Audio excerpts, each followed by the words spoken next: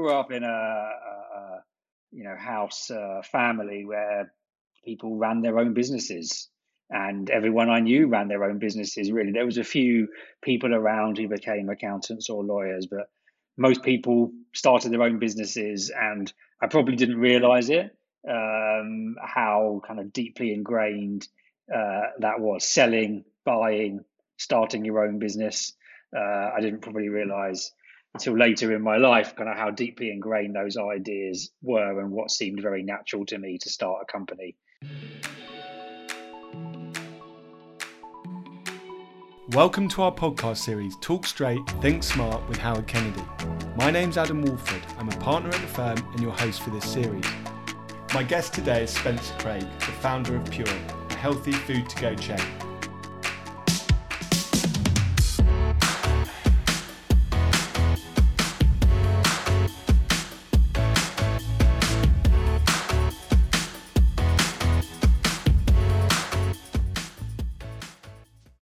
Yes, we know what you're thinking, another podcast by a law firm. But this podcast isn't about us, it's about the people we're interviewing. Today, I speak to a passionate and inspiring entrepreneur. He also happens to be a childhood friend of mine, so this was an extra special episode for me. Spencer grew up surrounded by people who started their own business, so it was no surprise when he spotted a trend for healthier eating in the US, which inspired him to start up Pure here in the UK. In this podcast, we discuss how the food scene has changed over the years, and we get an insight into what moves him to tears, from his pride in his people to appearing on primetime national radio.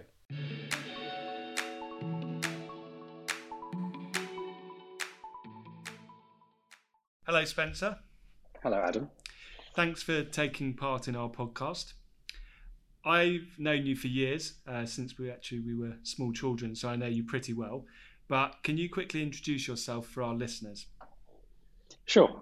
So my name is Spencer Craig. I am founder and chief executive of Pure, and we are a chain of food-to-go shops in London and major travel locations. Great, thank you. So we're here today to hear about your journey with Pure, but before we get into that, I want to go back to the beginning. So tell me a bit about you. What were you like growing up? Should ask you. What was I like growing up? I grew up in a house family where people ran their own businesses, and everyone I knew ran their own businesses. Really, there was a few people around who became accountants or lawyers, but most people started their own businesses, and I probably didn't realize it.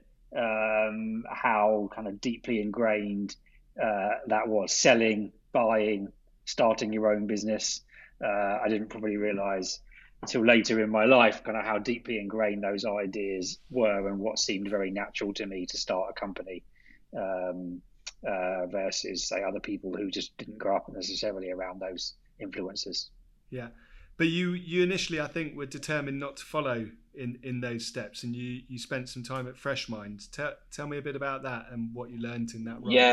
Yeah, that's wow. That is, I don't feel so fresh these days, but still have great fond memories of that. But I guess I'm probably more of a risk taker than I kind of maybe used to think of myself as. But after university, rather than going into banking or becoming a lawyer, a great property lawyer, had to leave that to someone else, you see. But rather than going into finance, I went to a startup, and these days I guess that's the thing you do. But 20 years ago, it was a bit of an adventure, and I spent 3 years there just growing a business where no one cares who you are when you call them fresh who, when you're just trying to sell. And so yeah, that was an amazing adventure just to be involved, not necessarily the sector itself. It was a kind of recruitment and research. It was fun, people business, but more about just the tenacity and the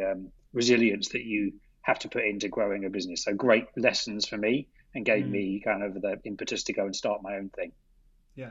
And so you learned about that resilience and that you had this greater appetite for risk and so on. And I guess we could say you couldn't, based on what you said about family environment, you couldn't resist the pull of the entrepreneurial sort of business. Tell us how the idea for Pure came about. Well, it came about originally because of another old friend of ours, Greg, right? Yeah. Um, it came about really. There's kind of two influences really. One was I used to go to Prep every day for lunch when I was working, and thought it was just a brilliant business. Just absolutely loved it. And then in talking to Greg, who was New York based at the time, I was like, look, what's big? What's happening in America? What are the trends? What are the things? I'm looking at food and what, and it was healthier eating, smoothies, salads, that were just massive in New York, and really hadn't come here yet. We were still, and still are, right, a lot of ham and cheese croissants. Yeah. Whereas New York was ahead of us on that. So that was the kind of inspiration. And so you have this idea, you hear about it, you then, how'd you go about getting started? I mean, God, this is a long time now. How did I go about getting started? We had some money. I sold my first flat. Went to some friends and family and put together some money and rocked up I must have looked like a real idiot to the property guys, just not knowing what I was talking about, what I was doing, branding, menu development. I mean, it's crazy. Yeah. So we had the idea, we put together some money, and I went out to find a shop and just started literally walking the streets, counting people as they were going outside, like what areas. It wasn't very sophisticated, to be honest, Adam. I mean, there wasn't much. It wasn't much data analysis. It was a lot of instinct at the time. But we ended up with a brilliant shop on Beak Street in Soho, which is still a fantastic location, fantastic shop for us, and was the start of the journey.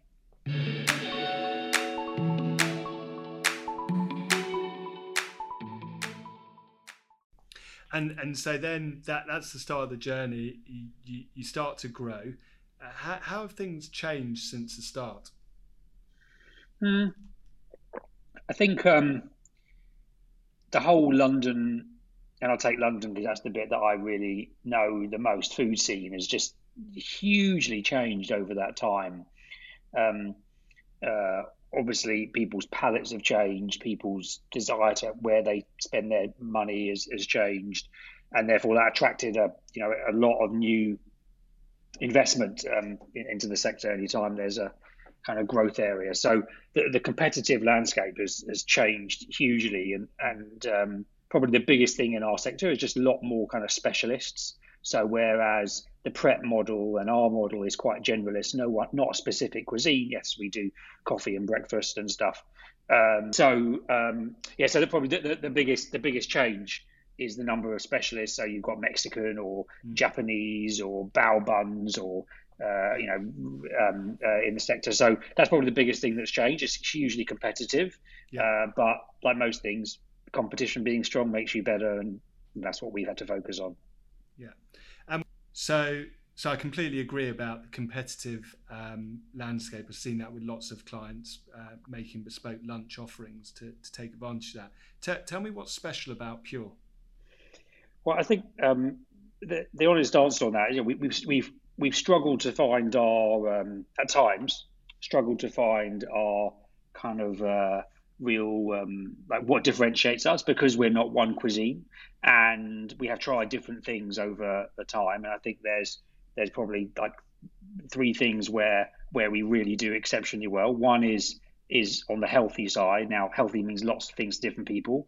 For us, it's not particularly low calorie, but it's about not using sugar in salad dressings. It's about using kind of free range or seasonal ingredients, so that they're sustainably sourced.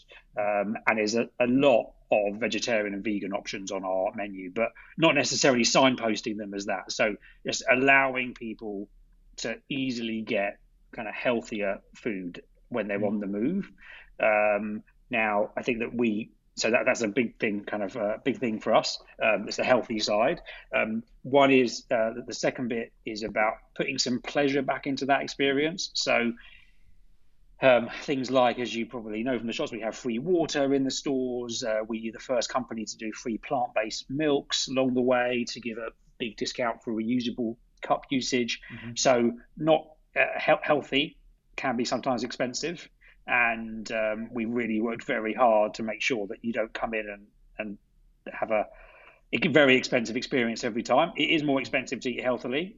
That is the reality. But that is where we found a kind of a good position for ourselves. And then the third bit is to focus on the areas where we do have a competitive advantage, which is breakfast and coffee, and then also our catering for meetings business. So the breakfast and coffee on the move, it's pretty hard to get healthy breakfast, and that's one of our big kind of driving differentiators. So whether it's hot or cold, from our super eggs and porridge through to the Bircher, which is my personal kind of favourite every day. I'm more of a fan of the rolled omelette. Yeah, the rolled omelette. Yeah, I love the slow roasted tomatoes in them. Yeah, the rolled omelette is a very clever product. So, so by saying, look, we're going to really, when you are on the move at breakfast, we want to be the place that you go. We're not going to compete with Japanese deliveries or pizzas in the evening or something like that. But when you're out of your home, that is where we're really focusing. And alongside meetings, food for meetings, which is that we felt for too long people are sacrificing what they're eating in meetings. It's very different to what they would have themselves, which is, in your own time, you would choose a vegetarian options, or you choose a salad or something, and then you go into a meeting and you've got, ham and cheese triangles. I don't think it's very representative of brands when brands talk about well-being and health of their teams to put that kind of food on the table. And I don't think it's very fair for the people in the meetings to expect them to eat stuff that they wouldn't normally eat themselves. So as we've got just more confident in the healthiness of what we're doing, but we're more confident to talk about that. So kind of health and pleasure, and then finding the things where we can really dominate, and those things are for us breakfast and coffee and the lunch catering and meetings. And I completely see that when you go into the store, all of those things are evident. Obviously not the meeting bit, but we've had your food in our meetings, and I can validate it's great. And what's been your proudest moment with Pure? Oh wow, that's a good question. I probably had one of my proudest moments just before this thing COVID. Have you heard about COVID? We're coming on to that in a moment. Yeah, you heard about COVID. We have a quarterly reward and recognition award ceremony. It's called the Pure Quarterly. Everything's called Pure. We've got Pure Profit, Purely Social, Pure Quarterly, like all of the things. So we had a Pure Quarterly.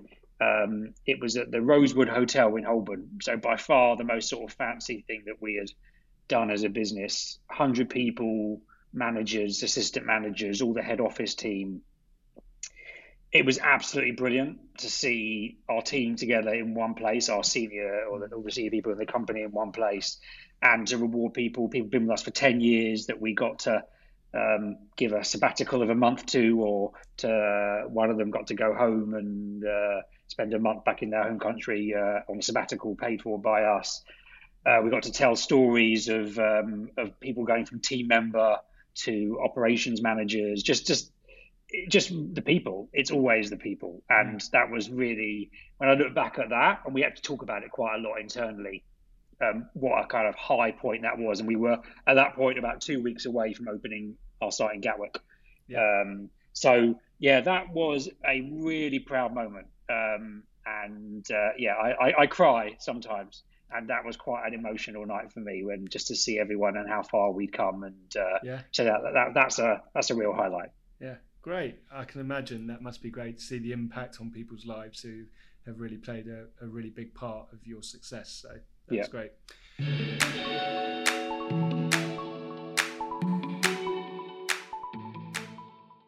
So I said before we would come on to it. So you've had your amazing event at the Rosewood, and then came 2020. Yeah. The event was like Feb. I'll have to look at my diary, but I think it might have been Feb 20th, 2020. Right. I mean, literally as it was coming over the coming from the east. Yeah. So tell me, when did COVID first and the impact it would have first sort of register on your radar, and what was your initial response? I mean, our response was completely woefully inadequate, and our forecasts were completely wrong. I mean, looking back now, it's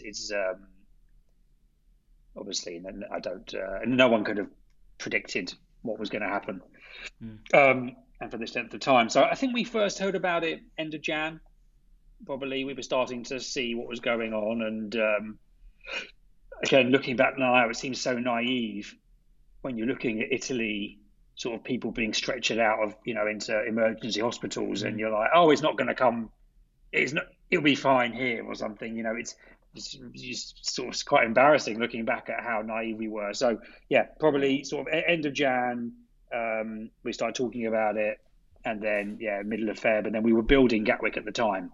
So there was that kind of, we were recruiting a big team of people to work there. So there was lots and lots of toing and froing in the company. Should we go? Should we keep growing the team? Should we carry on with the build? And we did. I mean, we did, which again, with the information we had at the time, was about all we could do. Absolutely. And we've been looking at agility as we've published some information about that. How agile would you say Pure was, and how important is being agile to you?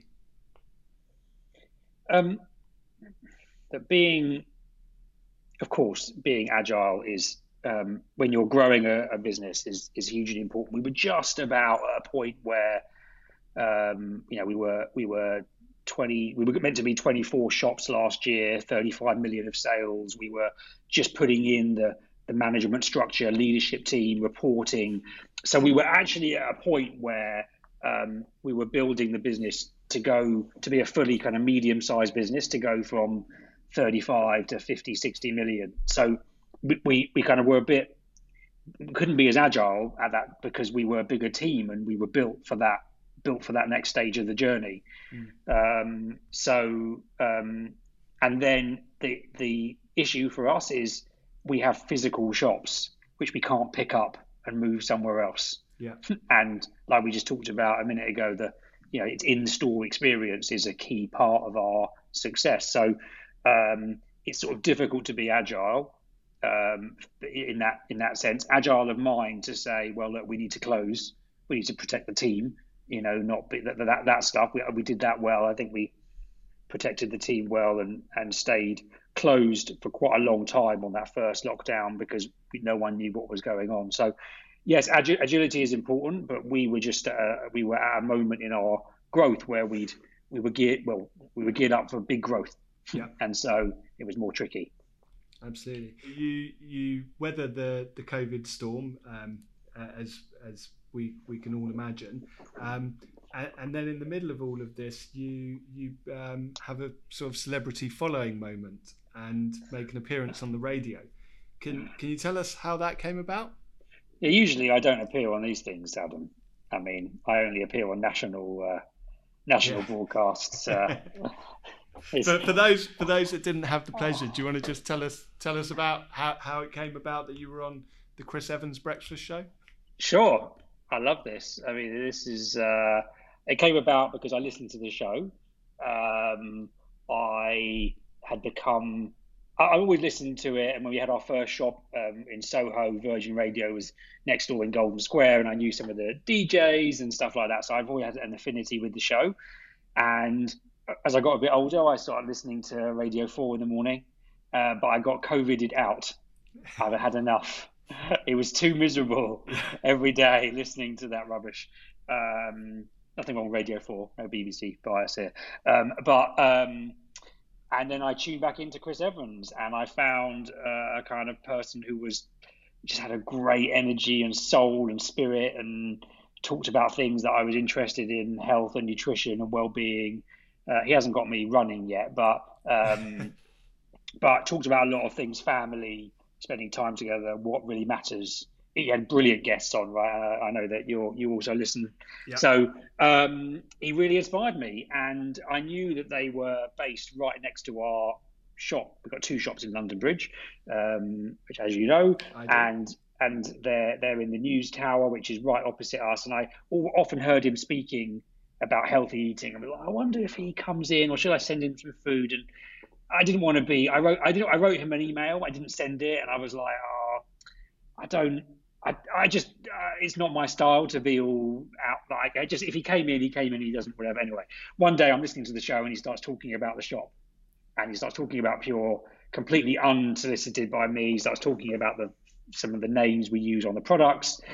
It was an amazing moment, as you can probably imagine, after such a long 13, 14 months. And that prompted me to get in touch with him and say, thank you so much. And you've been an inspiration over the last year. And can I send some food into the show? Which I did. And I delivered it myself. And then he said, come up and see me. And I went up to the top of the tower and he said, I'm going to interview you on the show. And I was like, okay, I think. Luckily, I would never have been able to do it, by the way. If I knew it was coming, I'm too nervous. I would have been too anxious about it.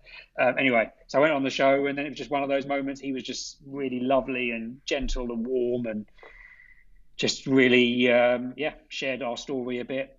And it was lovely. So great, just a great moment out of a lot of darkness. Absolutely. I mean, it's. I think we had a chat afterwards, and we said, it's the kind of money can't buy and media training could not have prepared you for moment. It was just, it was amazing. Yeah. I chanced upon it, which was even more surprising. Yeah. So, what's come out of that? Any sort of upshots from it? Well, he's a fan and really enthusiastic and really. It's quite a lot of. We've been on the vegetarian vegan journey quite a lot, but the next menu we're bringing out in September is even more that, partly from some of the kind of talking to him and some of the ideas that he has, and maybe we'll do something more formal together in the future. But for now, I'm quite conscious of not overstepping and stuff. Sure. But he's a very lovely, a really great man, and I'm very proud of what happened.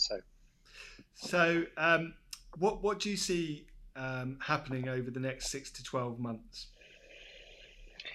Well, it's 5 o'clock on a Monday today, and if you ask me on 5 o'clock tomorrow, I might have a different answer. Yeah. So it's pretty. I think that we talk about internally quite a lot is about control, what you can control, and we just need to be as good as we can be. We need, when you come into the shop, it needs to be better than you remember. Better tasting, better service, cleaner, fresher, more exciting, better value for money. That's what we know we're going to do over the next 6 to 12 months. Like, that is the absolute key to us. And if we can do that, I do believe that we give ourselves a really brilliant fighting chance of coming back out of this thing stronger. What do you think? Well, that chimes with a lot of what I hear from other clients, chimes with what we think within our business and trying to plan as well. You've just got to concentrate on what you're good at and what you can control, and have faith that we'll come through it and you will be stronger on the other side. So we talked before about agility. Have you had to try and rework agility in to respond to that? We've got a few things. I mean, we've got a few things like which are called new sales channels that we're looking at, and whether that be kind of partnerships or selling our products in different places. And there's some really exciting stuff, but none of it. Our business is a physical retail estate. Yeah. And none of it. There is lots of exciting things, and I think that one of the things that has come out of this and talking to other people is that people really love the brand, what we stand for. I was reading today, there was something about people to put on half a stone, and on average during the pandemic, we're not all about calories, and we're not a health food shop, but the impact, and it's obviously been a huge part of the unfortunate that the kind of death rate in COVID has been related to obesity and general health. And so to I really think we have a part to play over the next kind of 10 years and beyond, in when people are out of their homes. Where people actually, there was a quote from I'm going over the place here, Ad, but there's a quote from someone at Greggs, where the CEO of Greggs, where he said, "We are there for people when they leave home for a different reason." Mm. I think is and that's we're a service. So when you're out on the move, you could eat exactly the same way that you want to when you're in complete control of it. So I think we've got so there's other sales channels for us for sure, and we're looking at that stuff. But ultimately, we're a physical retailer, and that's where we're going to be at our best.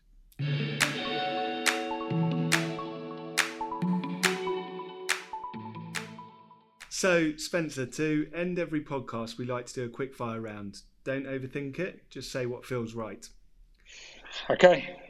What is your favourite item on the Pure menu? Ha! That's a good one. Blueberry Bircher. And that we know is real because you said it earlier as well. Yeah. Would you rather grow your business, sell your business, or start again? I mean, I'm definitely not starting again. That can cross that one off. I'd love to grow it. I'd love to grow it again. I started this to grow. So. And I think I know the answer to this one based on earlier comments, but I'm going to ask it anyway. What would you invest more in right now, people or tech? It's people. Yeah, every time. Every time. When it comes to decision making, are you perfection every time or launch and learn?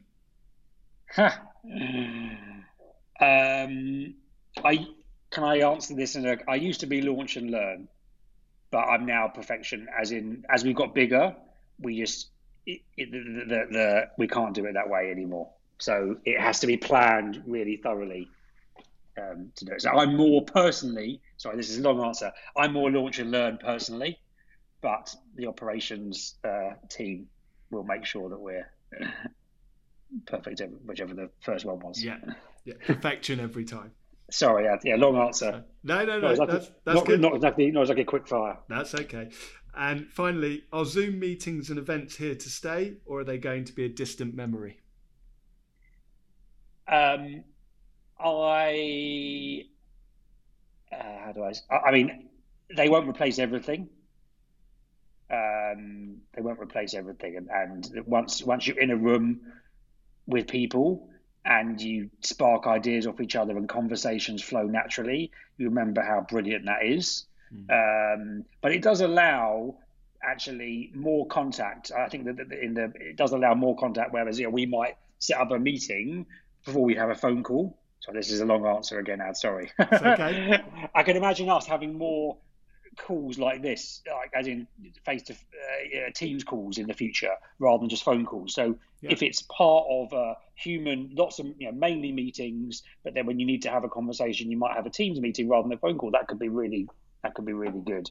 And I think it has a brilliant part to play for people that obviously people with families can't be in the office all the time, all that stuff like that. But the energy of being around people, for me, is irreplaceable. I agree. Great. Well, all that leaves me to do is to say thank you for joining us today. It's been fantastic to hear your story.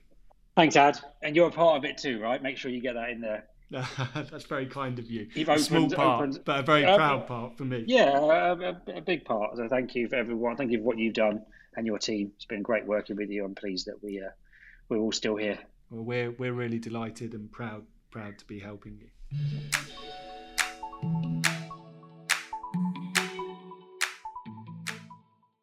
So there you have it. Healthy food, a great experience, and a founder who wears his heart on his sleeve. This podcast was recorded at the end of July 2021. Don't forget to subscribe on Spotify, Apple Podcast, or wherever you get your content to find out which inspirational entrepreneur we're speaking to next.